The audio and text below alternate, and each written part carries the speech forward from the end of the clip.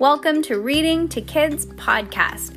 I'm your host, Jenna. And I'm your host, Peyton. And we're here to read to you or with you. We know that sometimes moms and dads don't always have the time or the motivation to read to their kids each night, and we know how important it is. So, on those nights that you're not in the mood, we're going to do it for you.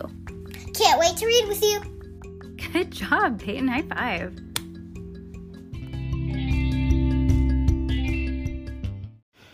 The Graveyard Riddle, Chapter 40. This is the second to last chapter. We only have one chapter after this.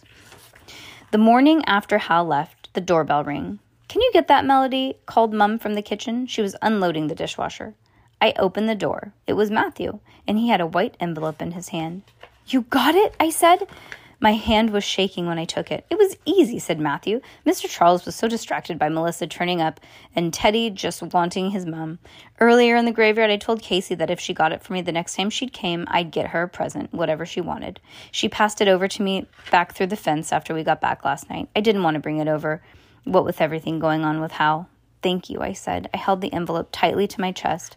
What was it she asked for? I dreaded to think. "That's the thing," said Matthew. "She didn't want anything. She said instead of a present, could she just come to my house and have dinner and do jigsaw puzzles with me." "Really?" I said. "That's it?" Matthew nodded. "She had another request. She was to come on her own without Teddy. Do you know, I think she just wants some attention." I looked at the letter in my hand, and Matthew followed my gaze. "Thank you, Matthew," I said. "It really does mean a lot that you've helped me." Matthew nodded. "Good luck, Melody. I hope there's everything in there that you hope for." I closed the door and walked to the living room. Mum was sitting on the armchair reading a book. "Who is that, Melody?" said Mum. "Oh, Matthew." I held out the envelope. Mum looked at the handwriting and her face dropped. "Oh, my goodness," she said. "Let's read it together, shall we?" I said. We started in the beginning where Dad told Mr. Charles that he had made a mess of everything, and then we got to the part I hadn't managed to read. "What I wanted to ask you is that you would be able to look out for Claudia and Melody for me. If you could check in on them now and then, I would be so grateful. I sent a few letters in the past, but I suspect they have never been read, which is understandable. I've tried to call, but Claudia has changed her cell number, and I'm concerned that if I turn up at the house, I'd be causing more anguish. There is no need for you to tell them about our arrangement. I appreciate that they don't want any contact from me, and this is a decision I will have to learn to live with." The letter went to say that he realized that he made a bad choice in agreeing to cut all contact with us, but at the time he thought it would be better for us if he disappeared from our lives. This worked for a while, but the reality was that he missed me and he'd ruined his chance of being a dad. He knew he'd never be forgiven, but he hoped that Mr. Charles would let him know if we ever needed anything. He signed the letter, "A Failed Father." We both cried when we got to the end, and Mum gave me a big hug. "It's true, Melody. He did write us for a while, and I destroyed the letters without reading them. After a while, they stopped coming." "That's okay, Mum. I understand." We stared at the phone number at the top of the letter. "What do you want me to do?" said Mum. "Shall I call?"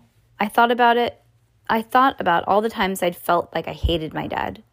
But then there were just as many times where I wish I could talk to him. He may have treated us incredibly bad, but I still missed him. "I think you should call him, Mum," I said. "He's not part of Team MC and he never will be, but he's still my dad."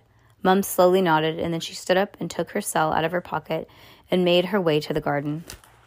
I hope that he ends up helping them with the house so that they don't have to move. Don't you think?